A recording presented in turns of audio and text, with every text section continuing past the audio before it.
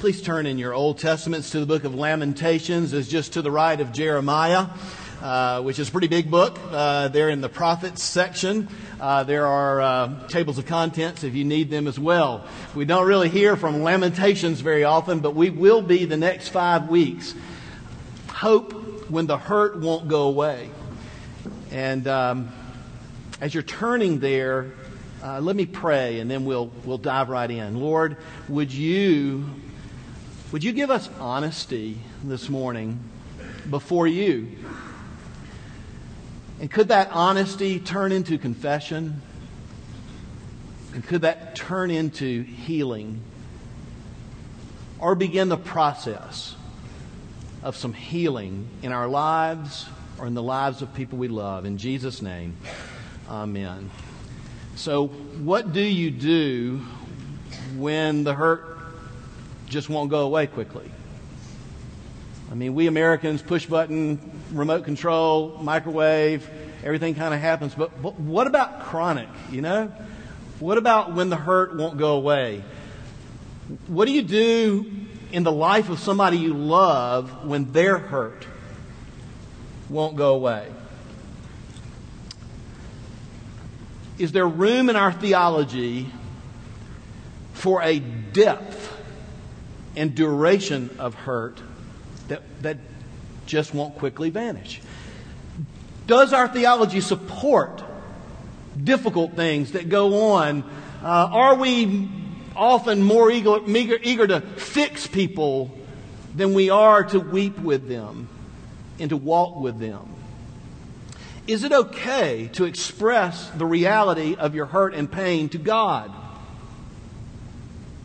Is it important at all to be real with God and to actually seek God from the basis of what's actually happening in your life and not what you'd like Him to see? Where does real hope come from when the hurt won't go away? I remember when my father died and I was age 14, immediately I just kind of slipped into this zone of shock emotionally. It's like everything just kind of stopped into this slow drive, this kind of slower warp of suspended motion. I felt like this cannot be happening. I felt like I was looking at my own life going, this just cannot be true. And nothing was making sense. And I'll tell you that immediately I knew that my life, the way it had been, was over. And nothing was going to bring it back. And I'll tell you something. You just couldn't fix me in a day. And you just couldn't fix me in a week or a month. That experience has marked my life in many ways, but one of the ways that it has marked me is a marker in my spirit to let people hurt and to just pray with them, pray for them, to encourage them, yes, but to let them hurt, and even, are you ready for this word? Even to lament. I'll explain what that is in a moment. To let them talk their pain out before God. Where is the hope when the hurt won't go away if you can't talk your pain out with God? So what about you? What are the deep and stubborn hurts of your life? We all have them. And how have you dealt with them? Or have you dealt with them? I'm going to tell you, these next 5 weeks, learning to lament and the grace that comes from it could be very significant in somebody's life here in this church. But I'll be honest with you, there are people in this room right here, and there were people in the early service that are, and they might not tell you this, but they're uncomfortable with this kind of language.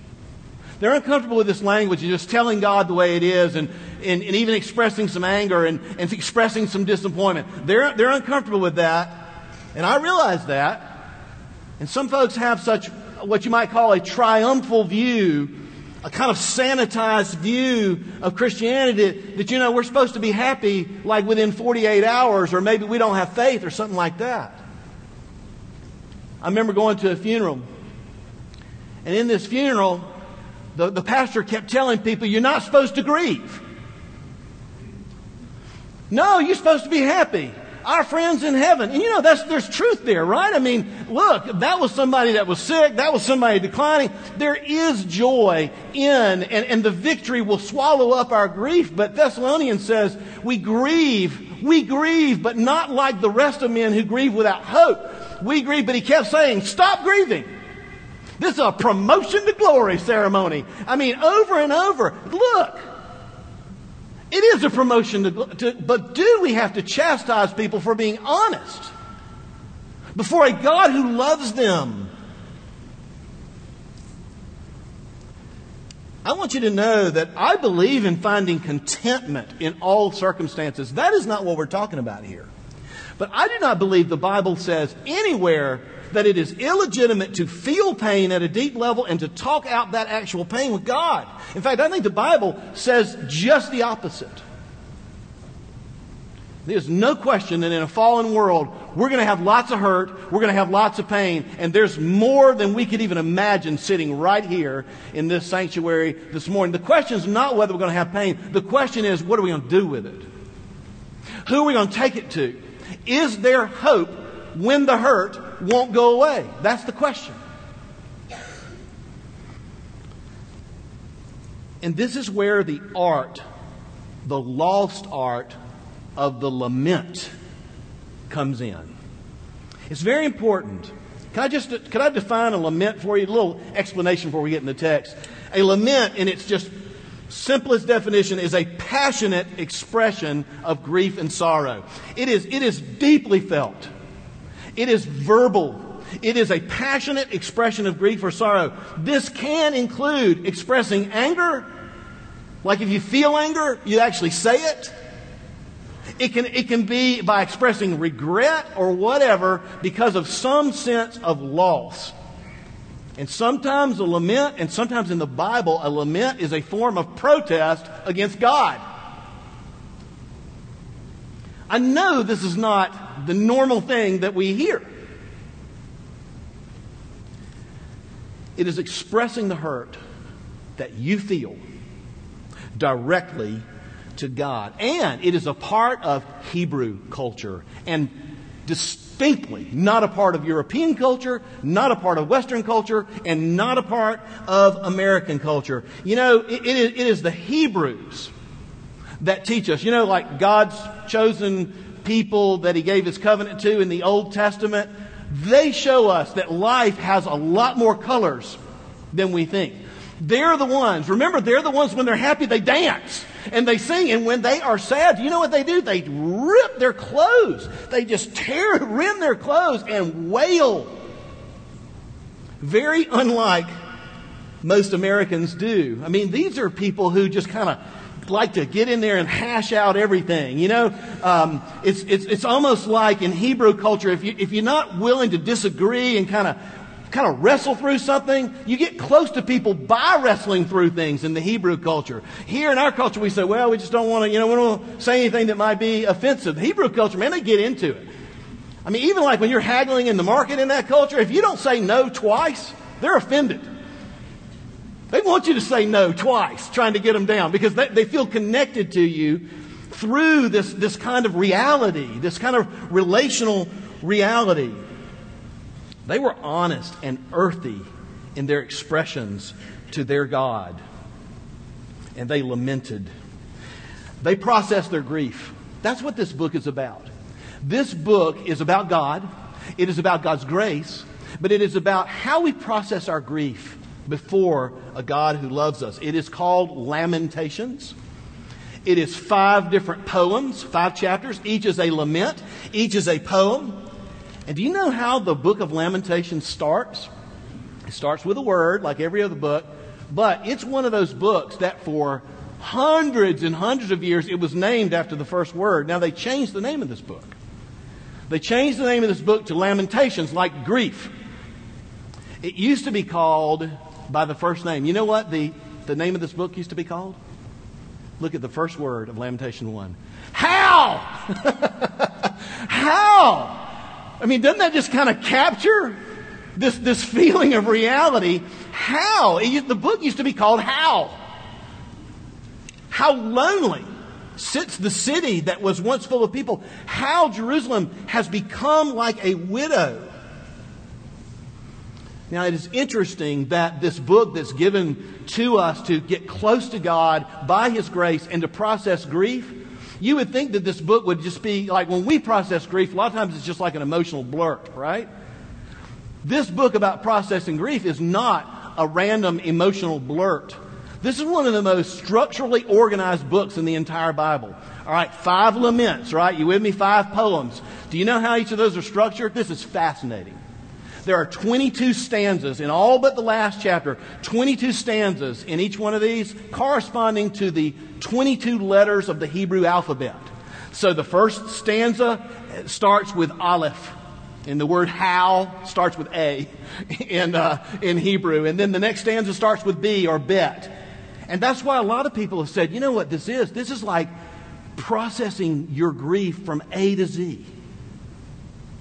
This is a structured way to bring your hurt to God. You know what happens with us? We're just kind of in circular emotional bondage, and we just kind of get deeper. We're like a truck with the back wheel, 2-wheel drive, stuck in the mud, just screaming, but not going anywhere. This is a linear way to process grief. This is a very important book in the history of Israel. We don't hear from it very often. But do you know, after the destruction of Jerusalem in 66 AD, after the destruction of Jerusalem, every single year in the synagogues, they would read out loud. So one of the services would be nothing but reading out loud and inviting the people to wail over Jerusalem, and also inviting people with their own personal grief to come into the story of what it looks like to process grief and hurt and to find relief in God. Do you know what they do every single week at the Wailing Wall in Jerusalem? Do you know what that is? That's the last remaining piece of the temple that was torn down by the Romans. Every week they read the book of Lamentations to express their grief over the destruction of the temple and invite people in Judaism into that grief as well. We need to learn to lament. And see how this takes us, all in this book, to that famous verse. You know what the most famous verse in Lamentations is, right? Great is thy faithfulness. Your mercies are new every morning. I promise we'll get there. Stay with me, okay? We're going to get there. But Lamentations will not only help us learn better what to do with our pain, it'll help us see the pain of others in a different way and enter into that pain with them. Allow them to experience it before God. Don't chastise them for being honest, and to bear witness to the pain of another human being whose life is just as important as yours and just as important as mine. And maybe to pray with them, for them, just to be there. So, I'd like to start with this sentence. You ready to get into it? It's very simple. The view from the ruins is unobstructed. Let me say it again. That's what we're going to talk about this morning. The view from the ruins is unobstructed. First, I want to talk about the ruins. That's chapter 1. Jerusalem is in ruins. I want us to talk about the importance of acknowledging the ruins and seeking God in the ruins of our lives. Why is Israel in ruins? Well, the book of Jeremiah kept telling, through the mouth of the prophet Jeremiah, you need to turn back to God. God loves you. Come back into His arms. And if you don't turn, you're going to be destroyed by the Babylonians and you're going to be taken into captivity. And that's exactly what happened. And Israel, basically, let me just put it in the way Lamentations does, loved other gods. Israel decided not to trust God. They made alliances with other nations to make sure they were safe. And Israel loved to listen to those false prophets who said, oh, God just wants you to be healthy and wealthy and prosperous. God just wants you to be happy. They loved hearing that. Peace, peace, they said, where there is no peace. And now Israel is in ruins. And here's the language. She had other lovers. I mean, that's kind of personal, isn't it? Israel had affairs on Yahweh God. Israel took to her embrace other lovers, and God allowed the Babylonians finally to crush Jerusalem, and now Israel is in the aftermath. Jeremiah is all about what's going to happen. Lamentations is all about what just happened. This is a postcard from the ruins, is what this is, and it is sad. So, Israel begins to actually come back to God. Israel begins to see that her lovers were not there in her greatest hour of need, and those countries and those nations couldn't provide. So let me read Lamentations 1 through 17. And we have Bibles in the chair pocket in front of you. I'd love for you to see it while I read. It's a lengthy scripture. But even if you're not seeing it, just listen. And I think it will capture you the depth of the pain in the lament. Lamentations 1, verse 1. How lonely sits the city that was once full of people. How like a widow Jerusalem has become. She who was once great among the nations, she who was a princess among the provinces, has become a slave. She weeps bitterly in the night with tears on her cheeks. Among all her lovers, she has none to comfort her. All her friends, the other nations, have dealt treacherously with her. They have become her enemies.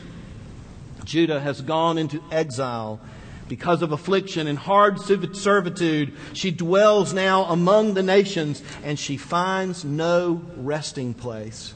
Her pursuers have all overtaken her in the midst of her distress. The roads to Zion, Jerusalem, mourn, for nobody comes to the festivals. They're not happening. And her gates are all broken down. They're all desolate. Her priests groan. Her virgins have been afflicted, and she herself suffers bitterly. Her foes have become the head. They rule over her now. Her enemies prosper because the Lord has afflicted her. For the multitude of her transgressions, her children have gone away captives before the foe. Verse 6. From the daughter of Zion, all her majesty has departed. Her princes have become like a deer that cannot find a pasture. They fled without strength before their pursuer. Jerusalem remembers in the days of her affliction and wandering all of the precious things that were hers from the days of old, when her people fell into the hand of the foe, and there was none to help her. And her foes gloated over her, and they mocked her downfall. Jerusalem sinned grievously. Therefore she became filthy. All who honored her despise her, for they have seen her nakedness. She herself groans and turns her face away. Her uncleanness is in her skirts. She took no thought of her future, and therefore her fall is terrible. And she has no comforter. That's a lament. That's not pretending that the pain is not there. Yeah, it is okay to acknowledge the ruins. It is actually helpful to be honest with yourself and myself and with God.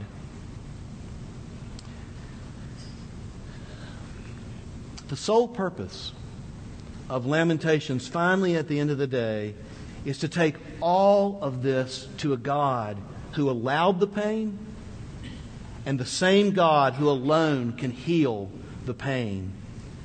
And you know what? All over the Scriptures, we see lamenting. We see this passionate expression of grief. A third of the Psalms are laments. This should give us permission to be real before God. Now, I would like to tell you there is a difference between a lament and self-pity. Self-pity is not recommended. Lamenting is. Self-pity turns on self. Self-pity doesn't really want to get away from his or her problems because they've come to define his or her. Self-pity turns on other people and demands that other people fix him or her. Self-pity binds people, straps people on your back and nearly breaks your back because it does become all about that person and it's all about their happiness. That's not what we're talking about here. No, a lament, though it is guttural, though it is honest, though it is poignant, it is an absolute turning toward God. It is straight up honesty. And the point of lament in all the colors of emotions that we find in laments is not that the person no longer believes in God, that God is in control. That's not it. How could you talk about God like that if you believe He's in control? No, the point of the lament is that that person absolutely believes God is in control, and that's why they're lodging a protest against God. Don't you understand? Someone who laments gets it about God's sovereignty. It is a lament before God. It is toward God. That's why you're compelled to lament to Him. You know He's there. That's why you lodge the protest. And you realize that you are talking to the only person who has kingship over all and all situations. That's the view from the ruins. We need to be honest. But secondly, the view from the ruins is unobstructed. There's a positive thing that's going on in Lamentations 1 that also could be a very positive thing in our lives as well. Lamentations, in conjunction with Jeremiah, shows that turning to idols, usually that's money, sex, or power in our lives, kind of the things we're depending on to make our life work, to feel like we're important, to feel like we matter, how all this insecurity reaches out and holds idols close. Jeremiah and Lamentation, and especially Lamentation, says, trust us, it will not work. The idols are called her lovers. And the view from the ruins is now lovers gone. The big question in Lamentation is not just, can you see where you once were and now where you are? The other big question is, where are your lovers now? Where are your lovers? Where are all your friends? Where are all these nations that were going to support you? Where are your false prophets now? You see, the view from the ruins is unobstructed. I remember some years ago, Gene and I went on a cruise to Alaska. And we got a room with a window. Natural light is important to us. This is back during the recession, and cruises were about $300. And we're saying we said we're going. But we got what they call a partially obstructed room. What that means is that it's fully obstructed. So we got there, but it did. What it means is there's a lifeboat attached to the ship in front of your window. All right, and there was some natural light, so we were glad. And 1 hour during that entire week, and we were in the room when it happened. Gina said, "Look." The lifeboat was hoisted down and they did maintenance on it. It was amazing what you could see when the lifeboat was down. Let me tell you, the lovers are gone. The nations are gone. This mountain of pride is gone. And there's a much less obstructed view back toward God. In Lamentations chapter 1. I'd like for you to listen to the clarity that is found in the ruins. starting with verse 18 through 20. We finally get, after all the lamenting, we finally get to these words, the Lord is in the right. We started with how, and we get to the Lord is in the right. Verse 18, for I, this is Jerusalem, this is Israel, speaking personally, for I have rebelled against His word. But hear, all you peoples, listen to me. See my suffering. Don't go there, is what the writer of Lamentations is saying. The Lord is in the right. I've rebelled against His word. But hear, all you people, see my suffering. See, my younger women and my young men have gone into captivity. I called to my lovers, and they deceived me. My priests and my elders perished in the city when they sought for food to revive their strength. Look, O Lord, for I am in distress.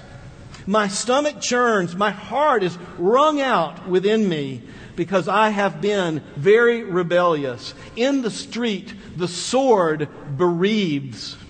In the house, it is like death.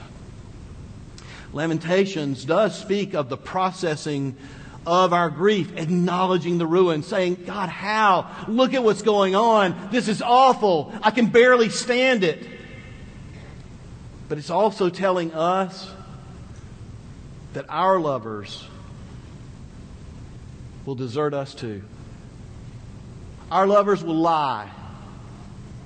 It is saying God and God alone will be there when you're in the ruins. That's who you can count on. That's who you can count on. And don't go there. It's like they're saying, we believed what we wanted to believe, despite what God said in His Word. We believed what we wanted to believe. We lived the way we wanted, and it turned to dust. And life without God is a ruin of a life. And you know, it still is. All of us are tempted by those same lovers. And the self, and money, sex, power. False prophets abound. All you got to do is turn on your television. Oh, this is going to be the best day of your life. God's going to bless you. And you know, the chief end of God suddenly is for us to be happy. That's the existence of God is explained only in terms of us being happy. That's not why God's here. God wants you to have what you want, we hear. God wants you, far be it from the deity, to stand in the way of your happiness. And you know what? We begin to look for our happiness in other places. We do. And Lamentations says, listen to us. Listen to the screams of the word how. See us. Please, those things that we held so close, those things that you are holding close or thinking about holding close, and it's all kind of a continuum of how much in the thraldom and the clutches of these idols we have allowed our hearts to get, isn't it? And the people in Jerusalem are saying, you hold them so close, they're cancer. Maybe a modern way to put it would be, your lovers, your idols are radioactive. And they are slowly killing you. Lamentations is a postcard from the aftermath. Trust us. We chased them. We never got rest. There was never enough. We had to chase more and more and more. That's the way idols work. In fact, you read in Lamentations 1 where it talks about they found no rest. This was a terrible explosion, if you will. But you know something about this explosion? Lamentations is not explained by a sudden explosion. No, the Babylonians finally arrived. Don't get me wrong. No, this was preceded by a gradual spiritual implosion in the heart of God's people. This was given away a day at a time. Just the way it is in my heart and your heart. That's what the Bible bears witness to. The lovers will desert you. They're radioactive. You need to listen to us. Where are all your lovers now? You know, one of the differences between God and idols, many differences, but one of the main differences is that God really is always there for us. Where are your lovers now? You don't ever have to ask the question if you've put your trust in Jesus, if you have a living relationship with God, you don't ever have to ask the question where He is. I mean, if you're being rhetorical, like where is He, that's fine. But you know something? He will never leave you or forsake you. God is not like idols. God always loves His people. God loves His people even when we have gone after idols. You understand that? God loves His people even as they lament, even as they lodge protests against Him. He is there. And you know something? He has loved us all along the way. Even when we betrayed Him, He loved us. Even when we abandoned Him along the way. Even when we were wearing ourselves out, pursuing but never finding, always chasing but never resting, always gorging ourselves on whatever it was that we thought would make our lives, only to find that it was not true bread that satisfies our souls. But you know something? Where there are ruins, there's a lot of ruins per square foot in this room right here. And there's a whole continuum of what those ruins look like and could look like. But where there are ruins of one sort or another, look up. God is there. You can hold out your arms to God. He will never knock your arms away. You know, one of the reasons we had a confession of sin this morning is if we confess our sins as His people, He is always faithful and just to forgive us of our sins and cleanse us of all unrighteousness. I'm talking every single time. Lamentations is saying we can stop running and we can find rest. And Jesus will give us what we need for our idol-chasing, weary souls. So let me wrap this up. On the one hand, we're going to get to chapter 3. Stay with me, all right? It gets better. On the one hand, Lamentations is kind of the ultimate comfort because you can't get any lower than Lamentations. And if those people in a absolutely ruined city with a third of the inhabitants dead and the young people carted off to Babylon, if they touched bottom and there was God, I don't know what it is in your life, but let me tell you, if they found God, you can find God. Be encouraged. You can't get any lower than Lamentations. And in Lamentations, we learn that God is always there, and we're invited into this book of Lamentations, into this ordered journey to process our hurt and our grief and our pain. And through the depths of that acknowledgement of the ruins and bringing our real life to God, we end up in His arms again. So it's kind of the ultimate comfort in a way. It's a well-worn path that you just know is true and would be true for you. But on the other hand, Lamentations is kind of the ultimate warning as well. It is saying that if you reach out to other lovers, there will finally be no one to comfort you. God is different than the idols in that He will always be there. He will never forsake you. It's saying that idols take us down. And it's saying that Jesus is different from all these other supposed saviors. Whatever it is we think can make our life, or whatever alliance that Israel would make with other nations to save its national security, all these things, all these supposed saviors. No, Jesus is different. You know why? Because if you've been through incredible pain and hurt, and if you've been forsaken, let me tell you something about our Savior. Our Savior was utterly forsaken. Don't you know that? That's what Hebrews talks about when he says, we got a high priest that we can identify with. We don't have this, I'm Jesus and you're you. No, Jesus became one of us, and He was tempted like us in every way, yet without sin. You feel forsaken? I want you to know your Savior was ultimately forsaken. He was taken outside of the holy city. He was crucified next to a garbage dump in the ultimate indignifying death, execution that could be rendered during that time. And don't you see that Jesus experienced total ruination for you? On the cross, He took your punishment. Jesus was forsaken, so you never will be forsaken if you come to Him. Look, if you put your trust in Jesus and if you know Him, you can reach out to Him. He's there. You can trust a Savior who came and was forsaken for you. Remember these words?